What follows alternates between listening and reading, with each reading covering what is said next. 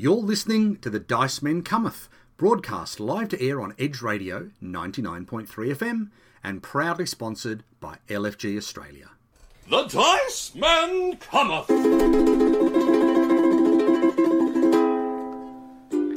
Well, here we are gathered round three microphones, Dice Men 3, on this St. Patrick's Day in 2022 for episode 326. Worst Irish accent ever, and I'm going to stop right there. But I'm joined in the studio today because I am Mark by my good friend Garth. And not your good friend Leon by the sounds of it. And gents, we've got a special St. Patrick's Day episode today because we all know that St. Patrick drove the snakes from Ireland. Do we know where he drove them to? Well, I'm hoping he drove them to my zoo. That's what I'm really hoping he did. And I'm hoping he possibly, if we have time, drove them to my forest. Well, there you go. And he probably wouldn't have driven them very far because of the price of petrol these days is just incredible. But we are here, as we said, for episode 326 of The Dice Men Cometh, where we talk about board games, card games, role-playing games, all sorts of crazy fun stuff. If you didn't know that we talked about board games on this show, if you just listened to that first opening minute, you would have not a single clue what these idiots are talking about. And guess what? Now that you know it's a board game podcast, it still doesn't really make that much sense at all either. All right, well, Mark, Garth, this show is arguably the hottest of hot shows that we have had since we returned. My game's got fire in it. Yes, it does. Which I probably won't get to talk about. Well, we might give you a couple of minutes because it's a nice game. It's a gentle game. It's a lovely game. But what we're all here to listen to is the game. It is the hottest of hot everywhere in the world of tabletop gaming. And it just so happens that it's all about animals. Yes. Not aminals, animals. Ooh. And we're talking about Ark Nova. We have been very lucky to have a review copy of this sent through by our lovely sponsors, Charles at LFG, and we are now very proud to be able to talk about it because we've played it at almost every possible player count, Mark. We have. But I think before we get into the conversation around Ark Nova, and then if we get some time, Leon gets to talk about his little living forest, we need a break. We do. We need a song to get us in the mood to talk everything animals, because otherwise it's going to be David Attenborough voices at 30 paces. You're here on a precipice with The Dice Men Cometh at Edge Radio 99.3 FM. Look under that rock! That went old pirate very quickly.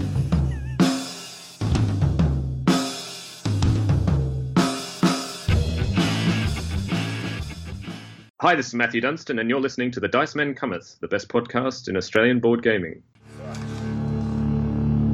That was Animals with Big Heads with their song Bones on Edge Radio 99.3 FM with The Dice Men Cometh. They are a local Tassie act, and I quite liked that song. And as Mark did point out earlier, that we picked that specifically because we're talking about all things nature and all things animals tonight when it comes to board games, especially the hottest of the hotness. And I thought I'd come in for a quick little intro here because you're probably not going to hear much from me because I was supposed to play this game, but Leon come down with a little bit of not being able to move for a while, as he does from time to time, so yes. I didn't get a chance to play it, so I'm going to let you guys just go. I might jump in with an odd question from time to time and a random assumption like, how many spaceships are in this game? That kind of thing, and we'll go from there. It sounds great, Leon, and you continue to be the oldest young person I know. Oh, yeah, I'm well broked. Excellent. So, I don't even know where we need to begin with this game, because if you are at all into the tabletop hobby, you would have had to be living under a rock. Look! Under a rock! Oh, dear. Crikey! There's one under a rock right there! To not know about this game, Ark Nova. So to get the basics out, Ark Nova, designed by Matthias Wig, published by Fowlerland and also Capstone Games, is currently shooting up the list of hottest hot games at the moment. It's already only been out a little while. It's already number 67 in Board Game Geek's list of overall games, 29 in the strategy games. And I had a little look here. Its rating is 8.7. Do you know how many games in the top 100 have a higher rating than 8.7? I haven't had. And I'm going to ask Mark, Yes. and then I'll ask Leon. Okay. I think none. All right. I think Gloomhaven was 8.6 is what I remember last time we chatted I about was this. going to be a smartass and say 66 because it's the 67th. I won't say that. 3. 3. As far as I can tell, there is precisely one game that is ranked higher than this, Which and it is? is Gloomhaven with 8.7. Wow, there you go. 3. There's a lot of wrong people out there these days. So anyway, this gives you an idea of how hot and how popular this game is, and it's a game about making a zoo. Each player, of which there can be between 1 and 4, it does have a solo mode, and we have not touched that with a stick because it's not what we typically do. However, we have played it at 2, we have played it at 3, and we have played it at 4. Mark has managed to play this game 4 times in a week, which is pretty good for the old fella. I've only played it a couple times, and Leon, he was out there just walking around in his Zimmer frame and decided not to play a game instead. No, I wasn't walking around in the slightest. I was laying in bed catching up on Vikings. It was great. There's some animals in that show, but you don't want to know what happens to them. So look, every player's going to sit around the table. There's going to be a big central board, and that's where you're going to track basically the majority of your point scoring things. You've got your appeal track, which will go from one end of the board all the way around to the other. You've got your conservation that's going to go the other way around, and it's got this Raja of the Ganges style endgame condition, where as soon as one player's 2 respective scoring meeples cross over, that's going to trigger the end of the game. And then whoever has basically the biggest difference between the 2 scoring tracks is going to get the most amount of points and be declared the winner. Oh, so it's end game conditions, not original. Well, we'll talk about I'm going to try and be the negative guy because I know you two are going to go on about this. Yeah, but it's not a 1-for-1, Leon, you see. I'm Yes. sure we'll get to that. I'm well aware, but I've got to be the negative guy. Correct. So these are the 2 tracks that you're going to be trying to do. Your appeal is basically your income every time that there is a break, which is the technical term for kind of when it resets a little bit. But then your conservation is basically victory points. And you're trying to get as much money as you can or as many victory points as you can or a combination of the both so that yours is the first 2 tokens to pass each other to trigger the end of the game. The other track you've got is your reputation track, which is going to impact, I guess, the availability of face-up cards, because there's always going to be a face-up display of 6 cards, and you need to have reputation to be able to grab them. You start on 1 reputation, you can go all the way up to 15, and if you get as high as that, you've got access to all the potential cards when you do one of your available actions. Now, each one of you is going to have your own little individual zoo that is sort of a polyomino type zoo, not quite, but it is. Looks a little bit like, your Baron Park type situation, which that's bears. Exactly in a right. zoo. Is it? Shocking. So there are multiple ways that you can run these zoos, because there are 4 starting zoos, which they recommend for your first game. You flip them over and there is 4 slightly more advanced zoos. That's good if you've played it a couple of times and you want to mix it up a bit. And then you've got 8 other sides. How does one bit of paper have 8 sides? I don't know. But 8 individual zoos where you mix them up so that everyone has a slightly different power. And you'd only want to play that once you've got your head around the basics of this game. Perhaps Baron Ark Nova. Anyway, so once you've all set up, you're also going to be given your hand of 5 action cards. And this is what your whole game is going to revolve around, because at the bottom of every player's little zoo board, you've got these individual slots numbered 1 through to 5, and you'll always put your animals card in the number 1 slot, and then you'll randomly assign the rest of your cards to the slots 2 through to 5. And they all got to be the same level. They've all got to be level 1. They are double-sided, though. Garth, What do the cards do? So, I'm going to start with the animals card, because this is a zoo about animals. And when Wait, just over there, there's an animal. there is. Or, He's slipping in his old age, I've got to say. Look, there's some sort of thing that's not a human. It's perhaps a bit spiky. well, the funny thing is, Mark, having your animals card in slot 1 means there is no animal. Because, as I say, there's slots 1 through to 5, and your cards will become increasingly more powerful and versatile the higher up that number they go. So it is much more beneficial and efficient to play a card at 4 or 5 strength as opposed to 1. And animals is a classic example of that, because if you play the card from the 1 slot, do you know how many animals that allows you to place into your zoo, Leon? None. Correct. So you don't want to do it, but you might have to. But what it allows you to do is place up to 2 animals in your zoo, as long as you've got somewhere to stick them. Now, that's really useful because there is a build card. And you know what the build card allows you to do, Mark? Make your zoo bigger? You can actually create enclosures. Now, this is where the power of this action is really, really critical. Because you can only build enclosures that are as large as the power of the card. So if I'm playing it from position 2, I can only build a size 2 enclosure.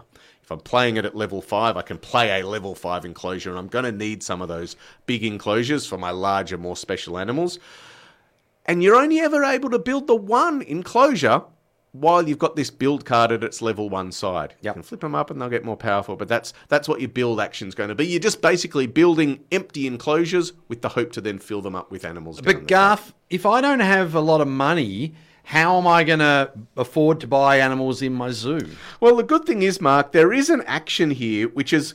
Look, it's a sponsors action. Oh, the LFG action. Well, yes. So sponsors allows you to do one of 2 things. The first thing that it can do is an income, where you can do essentially a trigger of a break, which is where you move your little break token, which is a coffee cup, up the track. Once it goes up the track enough, it's going to break for everybody and things will happen. That little yes you just did was easily the best Attenborough so far, by the way. Continue. Income, you say? Income, the elephants. So the other thing that you can do with your sponsors card is play actual sponsors card from your hand, because you're going to start the game with 4 cards. You'll get dealt 8. You get to choose 4 of them. You'll look at them and you'll try and figure out what the hell are you trying to do. Sponsor cards are played face up into a tableau, and you're typically going to have a line of sponsor cards and a line of animal cards. That's really all you're going to be looking at.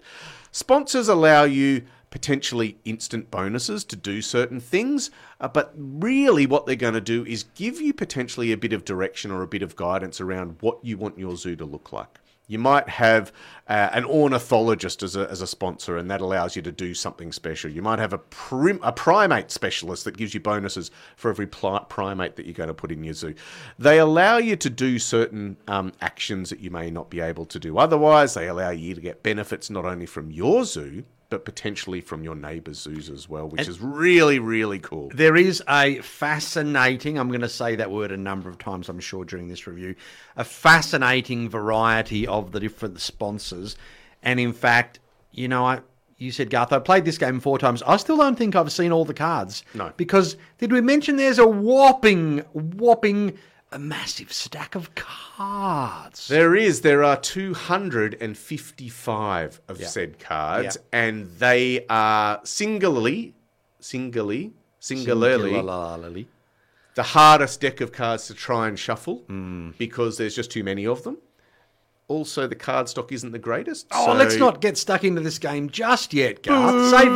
Save that for burn it later. Well, I did seriously consider putting them through my card shuffler, but there is no way that I would do that because of this game. But anyway, so that's your sponsor cards. The other card that you're going to have is called the cards card. Leon. Ooh, cards card. Now, the cards card allows you to break, which again is very important, and I don't want to try and express how important it is to trigger breaks over the radio because there's no point. That sounds like the cars card. It's like trying to explain So Clover. I just don't think you'll be able to do it. The most important question, though, Garth, is can you get cards with your cards card? You can, and the number of cards that you can get again depend on how powerful the action is. So whether it's on position 1 through to 5, you'll be able to draw more cards the higher up it gets towards that 5 level. And in the 5 position, for example, you get to draw 3 cards. You can get to discard 1, but it's not one of the ones that you drew. You can discard any of the cards that you've got in your hand. It also, in position 5, allows you to do a snap action. Now, a snap action is to be able to take one of those 6 face-up cards that are in the middle. And it's going to be the only way that you're going to be able to really have agency over the cards that you choose is by doing this snap action. As the game progresses, in my humble opinion, that action becomes very, very powerful indeed. Some crocodiles have access to a snap action as well. I was seconds away from clapping my hands in the microphone when he said snap action, so everyone out there can thank me that I did not do so. All right, the last card is the associations card, and it allows you to do your association action. You start the game with precisely one associate. You can unlock up to 3 more, so you can always have a total of 4 by the end of the game. And they're going to be able to be used on the other board, the association board, which will grant you the ability to go and try and get a bit of extra reputation, and you'll need it to get access to more of those face-up cards. Or to create a partnership with another zoo. And what that means is you get a token that has I guess just a continent symbol on it. Yep. And it just is going to give you a perpetual bonus for every time you play an animal of that continent into your zoo. It's going to give you a discount, or sometimes it's a prerequisite of the animal card that you have a partnership. The other thing you can do is basically get a relationship with a university, which is going to give you some symbols that you can use, maybe a bit more reputation, or increase your hand limit up to 5. And when there is a break, if you don't have that university, everyone's hand limit is 3, and you discard down to that, which can be quite painful. But the main reason you want to be going there, especially as the game progresses, is to basically go and complete conservation projects, which is victory points. There are always going to start with the number of players worth of conservation projects out there, and you can only ever place 1 of your little cubes onto each conservation project. But the good thing is when you do it, the cube comes from your zoo. There are 7 cubes on your zoo, and every time you remove one, you get a bonus. It might be a one-off injection of money, unlocking another associate, getting a victory point as the game progresses, because 4 of them are basically ones that will trigger every time there is a break as the game progresses. So if you do that early, any opportunity to get free actions, free resources, or free stuff, grab it with both hands. Grab it with all 8 hands if you're an octopus. It's really, really beneficial. But they're all the actions that you're going to have. Except octopuses don't have 8 hands. They have brains in those hands too. There we go. So, you're going to go round and round and round. There is no real rounds or turns apart from, I'm going to do a thing, the person to my left is going to do a thing, and you're going to go round and round and round until a break is triggered. On your turn, you're only ever going to be able to do one of those actions. And as soon as you do it for the strength that it relates to, you complete your action, and you move that card down to position 1, so it's now a weak source card. And you're trying for the processes of an hour plus per player to try and get this little engine of yours going as well as you can. Now, before we address the elephant in the zoo, I want to talk about these action cards, Garth, because I must admit that when I saw this game and I saw the outer hand of action cards, I immediately went, yeah, another Race for the Galaxy clone. Or, that Puerto Rico action again. Yeah, nothing interesting. But I have to say, I don't think I have ever seen action cards used like this in a game before. Have you? I can't think of one. Not off the top of my head, but I think this game screams of grabbing gaming mechanics and mechanisms from a whole bunch of other games and combining them to a game where they all sort of make sense. But not in a Freedom and Freeze 503 type of system where it's like Frankenstein with its head bolted onto its backside or anything like that. But I'm not going to use the word elegant because I don't think it's an elegant game, but they certainly mesh together in a smooth way, let's say. It doesn't feel clunky. No. Your first game will, though, because there are so many icons involved in this game, and I strongly recommend that whoever has got access to a printer goes out and prints off additional copies of the glossary, because you need it. Yeah. Every player needs to have one of these readily available. They are A4 size, and they are double-sided, and they are absolutely covered in icons, and you need to know them. And even if it's only for your first game or two, because what I found now after playing 4 times is mostly they're intuitive once you work out what they are, which I guess is a sign of relatively good game and graphic design. Mostly, I say, because some of them are just right out there.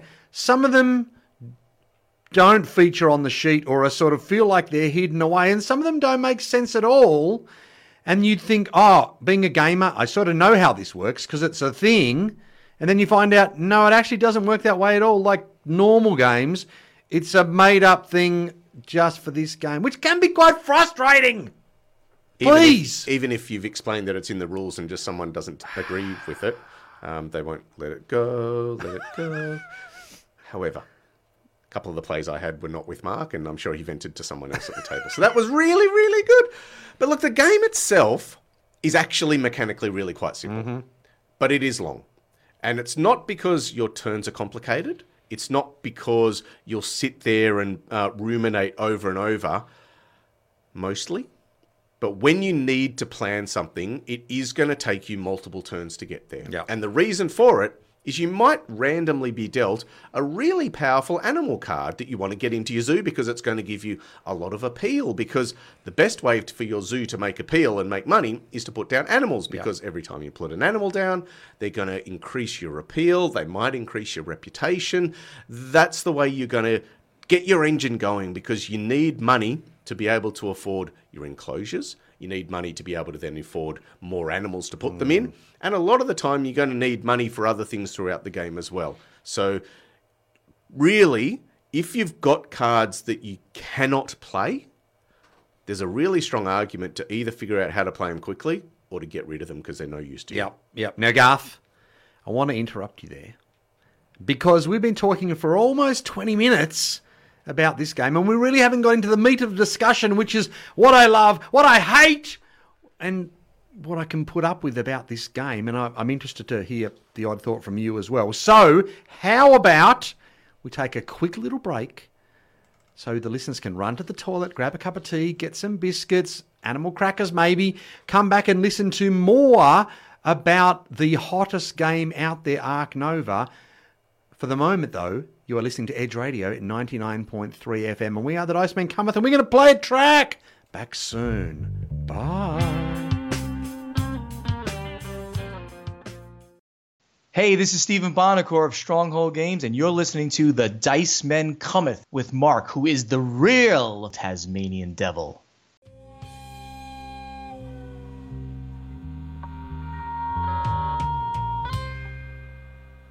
That was Frogs in Suits with All the Best on Edge Radio 99.3 FM with the Dice Men Cometh. And they are, of course, a local Tassie act. And again, animals, because we're doing a thing about animals. But before you guys talk again for another 20-odd minutes with me just kind of sitting here twiddling my thumbs, I have a question for Mr. They're Mark. opposable thumbs. A lot of animals don't have those. Yeah, except for cats, they have them like halfway up their arm. They use them to flick rubber bands.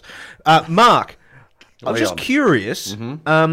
How many spaceships do you think are in the game Bear and Park Nova? Or how many do you think we should put in it when we design it? Because ever since you've said that, that's all I've thought about. Yeah. It's just a sci-fi version of Bear and Park with just, pandas with almost like dino riders with little things on the back of their head that you can...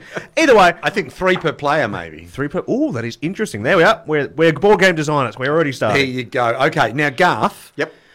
I've got 5 action cards, and I'm going to do these actions over and over and over and over and over and over and over. That doesn't sound that exciting, I'm afraid. How are you, as Matthias Wig and your buddies at Feuerland, going to fire it up for me and make it interesting? Because something tells me it's going to be a long game. Yes. I don't know how. Well, exactly right. But they have clearly listened to us because not only have they created double-sided board technology, they have also created double-sided card technology. Because as you progress through the game and as you get past certain levels on the conservation track or unlock certain areas of universities and your associates, you'll get to flip over cards. Now, you've got 5 cards. Yep. You're only ever going to be able to flip up a maximum of 4, maybe 3 You know what I hate, Garth? choices. No, I love choices, but I hate it when you get 2/3 of the way through the game, as I have now twice, and you realise, oh, I needed to flip over my animals card to give me access to the bigger, more victory pointy ability type animals, and there are no flippy over card spaces left, and I've really screwed up. Well, I haven't even played it yet, and I'm well aware you've got to flip over the animal card. Honestly, Mark, you've got to flip over the animal card. It's an animal game. Oh, but the problem is, Leon, is if you flip over the building card, then all of a sudden, instead of building one building up to value 5, you could build 5 1 buildings, if they were all different, or a 3 and a 2, or a 4 and a 1, or a, hey, if you throw in some of those bonus tokens that make you go higher than 5, you could build a 4 and a 3, or a 5 and a 3. Well, that sounds great if you were playing, say, Suburbia. There you go, Garth. That one's for you. Also a board game. But this is a game about animals, so you should have done the animal card. Yes, but Well, then... look, you guys are talking about the two kind of boring cards that you flip over. Oh, yeah. Because the animals card just allows you to build more... Build more animals. animals where your card's not quite as powerful. And the building card, you can breed more buildings. Exactly right. And as Mark said, rather than just building a single building, you can build multiple buildings. Yeah. The more interesting cards, I believe, are the other 3. And this is where I'm not saying they're the ones you always want to flip. I just think they're a little bit more exciting. So the cards card allows you to get more cards, but more importantly, allows you to snap earlier where you've got less power. And the snapping, again, it's the only way you're going to get access to these face-up cards, which is why you want your reputation to be high to get access to more of them. That is an incredible, I guess, powerful action. Now, Garth, Yeah. I have to correct you.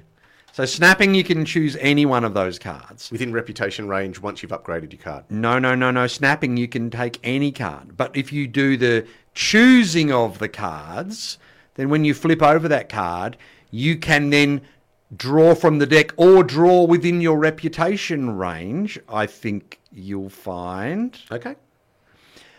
And that's, as you said, that's a fascinating because you've got those, I've said it again, you've got those 6 cards out there. And, you know, we said it before, this deck of cards is massive. And if you're trying to get some sort of synergy happening where the primates are going to form the major part of my zoo, then if you're drawing cards from the deck, trying to get primates, there could be 20 cards before you get to the next primate. Whereas if there's a primate sitting out there face up, ready for you to go, well, you can snap them, or you can use the upgraded cards action to pick that card if it's within your reputation range. Exactly right, which you can do as well, which is really useful. Now, this is not a rules explanation video. Lucky. Exactly right. I'd have to have my Klingon captions. So you've got the sponsors card. Once you upgrade that, you can play multiple sponsors cards, including playing them from the reputation range on the face-up display. And then you've also got the association upgrade card, which allows you to not just play a single association action again. You can play multiple up to the value of your power. So that's really, really cool as well. I think the good thing is you want to be doing some of them. Yeah. You ultimately want to do all of them, and you cannot. And that is, again, one of those really interesting decisions that will see you through. Now, part of the interesting thing you've got to start doing is how the hell do you get conservation points? It's so difficult. Because trying to find your first couple of conservation points is a real struggle. And this game is a slow burn at the start. There's no denying that. You're just going to be trying to have enough money to play enough animals, to get you more money, to continue to play animals. And you're going to get into this bit of a cycle where you don't want to be playing your animals or your enclosures too low down the track because you're only ever going to be able to build small enclosures for small animals, which are fine, but they only give you small levels of appeal, which doesn't give you that big cash injection that a golden eagle or a elephant's going to give you that is really going to set your zoo on this sort of upward momentum towards victory. Did we mention that the conservation points, one of the tracks, is like three appeal points, which is the other one, basically equals 1 conservation point. So you can zoom along the conservation point track pretty quickly, provided you could actually get any of them. Because, as you said, Garth, in order to put a cube on those conservation projects, usually you've got to have multiple things, whether it's multiple animals from the same continent, whether it's multiple types of the same animal, whether it's animals and partner zoos matching. It's not the sort of thing that you can do straight out of the box. Although some of the cards do have conservation points on the bottom as well as appeal points, but they're a bit few and far between. If you see one, you got to grab them because you really need to make a start on that conservation track. Correct. Because there are some bonuses early on in the track that you can get access to with these random little tokens that you put out at setup, which can be quite powerful. Like, well, not even on the token, but if you get 2 conservation points, you then get to choose, do I flip a card to side 2? Or do I get my extra associate? And did we mention the associate actions are really important because you want that second associate early in the game. But hey, do I want action to the extra building action? Do I want more cards? And these are some of the really interesting decisions in this game because not only is which card am I going to flip over, but what order of cards am I going to flip it over? So that, to me, that's a great little puzzle in itself. It sure is. And then you have the geographical puzzle of your zoo. Because did we mention, in the zoo, which is little hexes, it has various bonuses that if you cover over that particular hex, there must be, say, 10 of them or so spread out across your zoo. If you cover over those little bonus icons, you get to take that bonus action straight away, which might give you a card, might give you some reputation points, might give you money, could give you a lot of things, might even give, well, no, maybe you don't. It could give you lots of things, I can't remember them all. But that's another way that you can do a bit more on your turn. And so what you find is as you get later into the game, you are getting these combo turns where you put down an animal, and then that will let you cover over a bonus action, which will then move your reputation track. And then, you've tripped over a bonus action on the reputation track, which will then let you do something else. And if your name is Carl, perhaps, that turn might take half an hour, Carl. Not anymore. 20 minutes, Carl. Anyway, so it is one of those games where your turns can get longer and longer. But at the same time, Leon, how many turns did I have, Garth, where it was like, came around to me and I went, yeah, and now I've got my next 3 turns planned out? Because, did we mention there's not a huge amount of player interaction, and so there's only a couple of different ways that other players can affect your actions. So maybe they might take one of those cards that's out there they had your eye on. Maybe they might take your spot on a sponsorship card, but they can't actually affect your zoo in any way. So they can't... That's not true at all. They can't steal your enclosure. They can't steal the card from your hand. There are some animals with various icons. Oh, those animals. Which can either provide you with a venomous bite or some form of constriction. They can pilfer. So there are a few animals, and they're, the boa constrictor, there's a constriction thing, which basically is going to lower the strength of one of your cards for the next action. Well, we didn't actually see any of those, let's call them the bastardy actions. We didn't see any of those until the very last game we played, which, as you said, for me was my 4th game. Now, that may have been because my lovely wife, Sarah, she likes to play nice. So the good thing is if you don't like to play the bastardy actions, well, there's a bit on the bottom of the card that's actually designed for the solo game. But lovely Matthias has said, if you don't want to be nasty, you can use the solo action to get a little extra thing yourself and just pretend the bastardy thing isn't there. Correct. So you do have an option to do that. You do. So look, there's a lot going on, but mechanically it's not that hard. But you will realise it as you sit down there and you go, oh my goodness. Good thing I'm in a comfy chair. Good thing I've got my glass of water or something stronger because I'm in here for the long haul. Our first game took approximately 6 hours. That was 4 players. Took 2 days. Yes, it did. But poor old Trent ended up asleep on the floor. But that's okay because the most recent game at 3 players took only about 4 hours.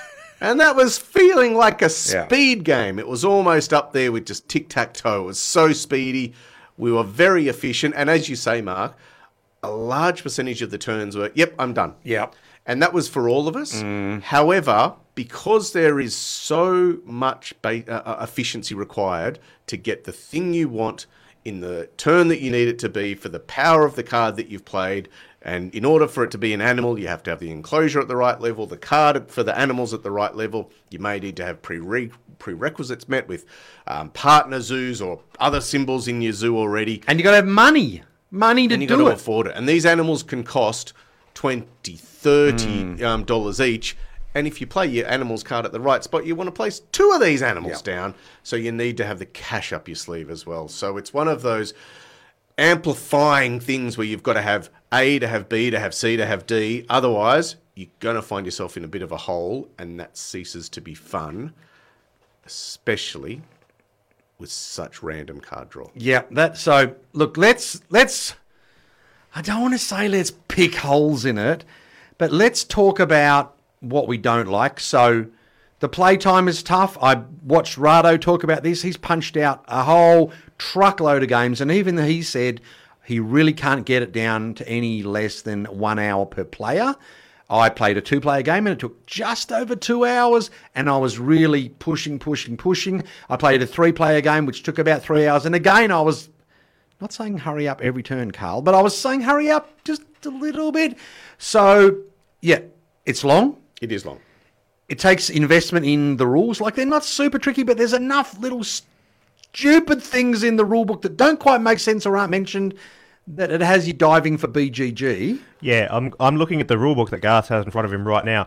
They're very small lettering in a book that looks rather intimidating. Well, it's a 20-page rulebook, and there is no empty space. However, I must say, for a game with this many icons, for the most part, it's actually quite good. Yeah. As you say, Mark, there are a few scenarios where you go, I just don't get it, or I'll need to see it in action, or what are we going to house rule, or let's check BGG. And that's, look, how many games are there that fit that criteria? Yeah. The reality is this game, for the most part, plays well, but it is playing long. And look, talking about criticism, I think, the thing I feel is that this game didn't realise how popular it was going to be. Because the components are not great. The zoo pieces are.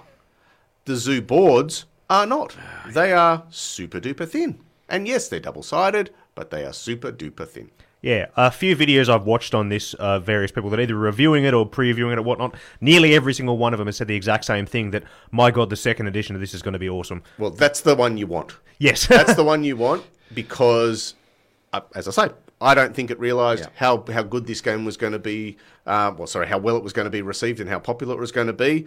If there isn't already a second edition being planned with upgraded components, or if there's not some third party developing upgraded inserts and things a la Terraforming Mars, then I would be a monkey's uncle. Well, look, the other sad thing for me is you've got a game with 255 cards. We've played now 4 times. Now, you mentioned you have to shuffle a lot before the game because you all end up with a stack of cards. And if you just put them together, you end up with a bunch of sponsors together, a bunch of animals together.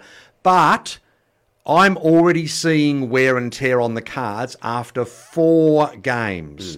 And those animal cards, you're not handling them a lot. Your action cards sit down in front of you, but again, because you're picking them up, moving them, I'm already seeing wear and tear on those cards, and they're just flimsy, and you can't afford 255 bloody good quality sleeves to protect your animal cards, and if you put the sleeves in it, you never shuffle the huge deck anyway. Anywho. Oh my God! I have a question that could possibly be a negative. Since you mentioned a second ago that Terraforming Mars, this game has many, many comparisons to Terraforming Mars. Some would call it a Terraforming Mars killer, perhaps, but we'll get to that when you guys talk about it. However, what I did want to ask, probably Mark, who's played it a few more times than Garth, is it like Terraforming Mars in the sense that when you play Terraforming Mars for the first time with somebody that's played it quite a lot, there's a good chance, even if they're being nice, they're probably going to trounce you because they know that deck of cards so much better than you. I know there's a lot of cards in this game, but do you think if you played with a game with me right now, you've played 4 times, I've played none, do you think you would have even more of an advantage than you normally would a game you've played a few more times than me? Leon, I think if you played this game 10 times and I played it no times, I'm still going to trounce you. But apart from that... Who won the game earlier tonight? Was it Leon, I think? It was Leon. Apart from that, yes, because you don't need to know the individual cards to know how the interplay of cards and sponsors and the zoo board and when's a good time to use your action cards, you know, that you can afford to use weak actions sometimes until you let your other actions get more powerful, you are going to know the general flow of the game, because it's not, okay, it's my turn. What's the best thing I could do now? Is you really do have to be planning 2 or 3 turns ahead. Yes, but the counter to that is you could be dealt the most powerful card in the game at the start and have no way to play it for 4 hours. Yep. Eey. And you don't want to have that situation. So, for example, there is the elephant card, which allows you to basically get another final scoring card, which gives you an access to another 4 conservation points, which is massive. Right. But in order to play that elephant card, you've got to have a level 5 enclosure, you've got to have an upgraded animals card, you've got to have a certain number of other icons already available in your zoo, you've got to have a partner zoo that goes with it, and then you've got to have the $30 to be able to afford it. Yeah.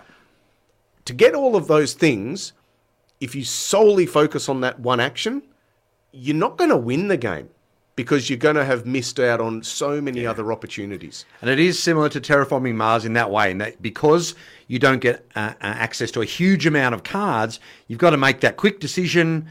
Okay, of these 8 I've got, which ones am I actually going to be able to play in the first few rounds? And got to let the others go. There are opportunities to sell cards in this game, but it's quite rare because there's only a handful of animals have that ability. And you don't want to do it very often. Sunbathing, and yet because cards are rare.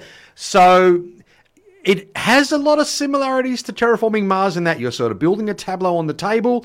You've got tiles that you're putting down, but the way you put the tiles down is really different because you're not interacting on one planet. You're interacting on your own. Oh, you're not interacting on your own zoo. So there's similarities in that my wife and I, we both love Terraforming Mars. We like this card, but not because they're just like each other. Makes sense. So, what did you think of it? Garthy boy. I love it. Right. I absolutely love it. I can see why Tom Vassell calls it, number 1 game of all time. I think it'll be on the top of a lot of lists this year. I think I really think the theme is beautifully worked in with these actions. It does all just make sense and it all flows, and it is a slog, but it is very rewarding when you get a bit of synergy happening.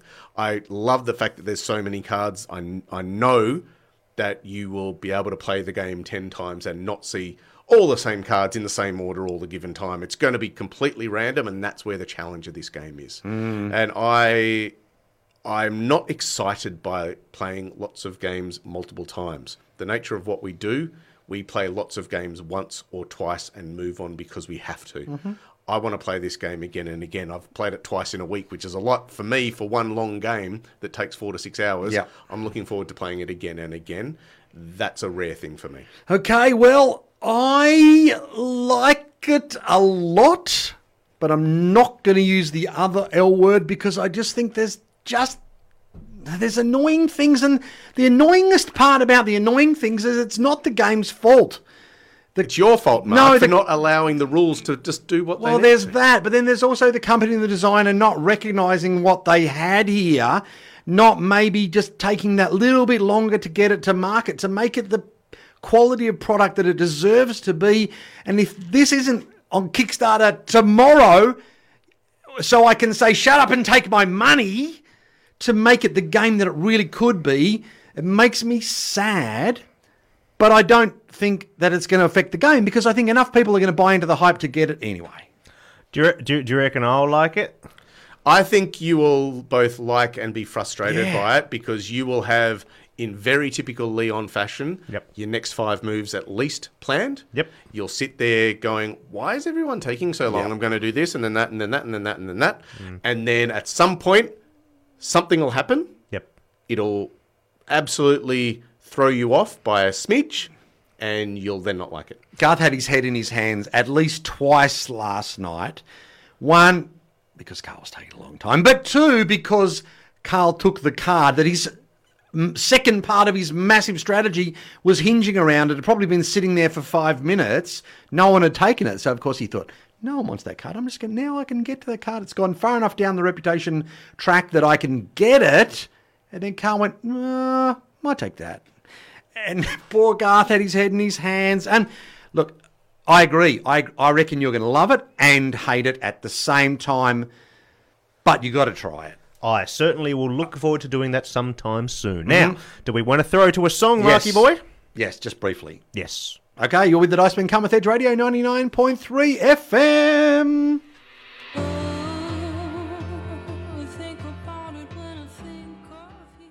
My name is Cameron. The Dice Men rule, and they had me at hello. You're with Edge Radio 99.3 FM. We are the Dice Men Cometh, and that was Beck Sandridge with her song Animal. A local Australian act. Now, you know what, fellas? I think enough of talking about games for a while. Let's talk about us. What have we been up to lately? And I'm going to start by letting everyone know that we, all three of us, we were special guests, because we are special, on Australia's second best board gaming podcast, the Board Game Barbecue Podcast. We were very lucky to be asked to be part of Oceania Month with the Board Game Barbecue Podcast, and you can check them out with all their socials and Spotify and what have you. But we were, I think, episode 181 of theirs. Oh, they're just getting into it. And they, as you do in a barbecue, grilled us for about 2 hours about what we've been playing, about our history here with Edge Radio, how we survive in a radio studio where you can't just stop and edit and say, let's do that again. It's live to air right now. Yes, they did. And it's lots of fun. It was really good fun, and I think really good content as well. So once you've obviously downloaded the episode for the Dice Men Cometh, if you're not listening live, then we'll give you permission to go and download that episode from the board. And follow them on all the socials and stuff too. They're a good bunch of lads and ladies, and they do good for the hobby. Especially while we've been away, they've absolutely smashed it during this trying time. So good for them. Good. Yeah, and they're spread all over Australia. Yep. Not stuck in a little island like we are. Yeah. Well, speaking of a little island, Yeah. I want to just tease what our next episode's going to be. Ooh. Because we are talking about Animals. some kind of animals, mainly sheep and cattle. Exciting. But we are going to do a publisher special. So we are going to be doing a whole show on the games of Shillmill, which is a New Zealand or Auckland-based board game publisher and designer. Probably best well known for Australia by Martin Wallace and the new sort of expansion-y standalone 1, 2, and 3 player version of that called Tasmania. Tasmania! Yeah, go And the Tassie! Revenge of the Old Ones bonus as well. But we've also got a little review on Manifest, which is kind of like, I've heard it compared to Ticket to Riday, Ticket to Rad, but with boats. Now, I've not played that, whatever that game is. It involves trains or some sort. But we're going to have Manifest, so I'll be curious to see what you guys think of that. And then there's also a little kids game called Komodo, which should have been in this episode because it's all about animals. Do you know what I think? That all of you out there should get on the socials, on Facebook, on Twitter, on Instagram, and just tell Garth what an imposter he is because he's never played what is potentially one of the keystone games in our hobby, Ticket to Ride. Get on there. Yeah, it is a bit ridiculous, but he's always been ridiculous. Choose And not to. since I haven't had a chance to talk about The Living Forest, because you two went so on about this game, it's like the greatest game ever, Ark Nova, we will talk about that sometime in the coming weeks and months. But a few other things, a bit of a tease for you that we might have coming up. I have not yet talked about Marvel United / X-Men United, and I am a massive comic book and especially X-Men head, so I'm looking forward to that. The new Summoner Wars, a new version of my favouriteest game Everest. Viscounts of the West Kingdom we've not mentioned yet. Micro Macro, Blitzkrieg, just to name a few. And you guys, on the off chance that Leon has to actually go and do some work for a change, someone's going to do it around he's not here. injured. You lads have some stuff up your sleeves as well, mainly the big one, King's Dilemma, which I reckon is going to take up an entire whole episode. How you guys can do that without spoiling stuff I don't know. Yeah. And just a quick little mention to people, a few games I have on my shelf of shame, which is rather small at the moment, that I'm going to get to the table to soon. 2 classics that I've not played before. Castles of Burgundy and Orleans. Oh, yes. They're going to happen sometime soon, and then I can talk about them. And 2 games that just arrived on my doorstep from the Americas just the other day. The new version of Horrified, American Monsters, and World of Warcraft Pandemic. Oh, okay. So a World of War... Pandemic game, but you get to play as like orcs and goblins and stuff and go around killing stuff and whatnot. As opposed to the small World of Warcraft? Yes, they are 2 different games. Well, you know what arrived on my front doorstep was a copy of Parks. I finally got my hand on a second-hand copy of Parks. Beautiful. I can't wait. It looks lovely. I cannot wait to get to the table, and I can't wait to tell you all about it. But we're out of time again. Shocking. Thank you very much for joining us here on the rock next to the Penguin that are the Dice Men Cometh. You're with Edge Radio 99.3 FM. We're going to leave you with another track. Thank you for joining us for another fortnight. We'll be back. Check us out on the socials. Check out the Board Game Barbecue podcast and check out all of our podcasts. You have a great week and we'll talk to you soon. Bye. Oh, yeah.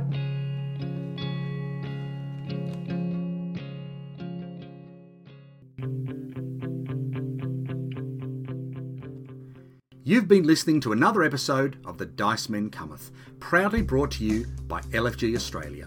Be sure to check out lfg-oz.com.au for all the details of their online and physical retail store. You can find us at dicemencometh.com or on Instagram, Facebook or Twitter. And don't forget, you can support us on Patreon too. Thanks for listening.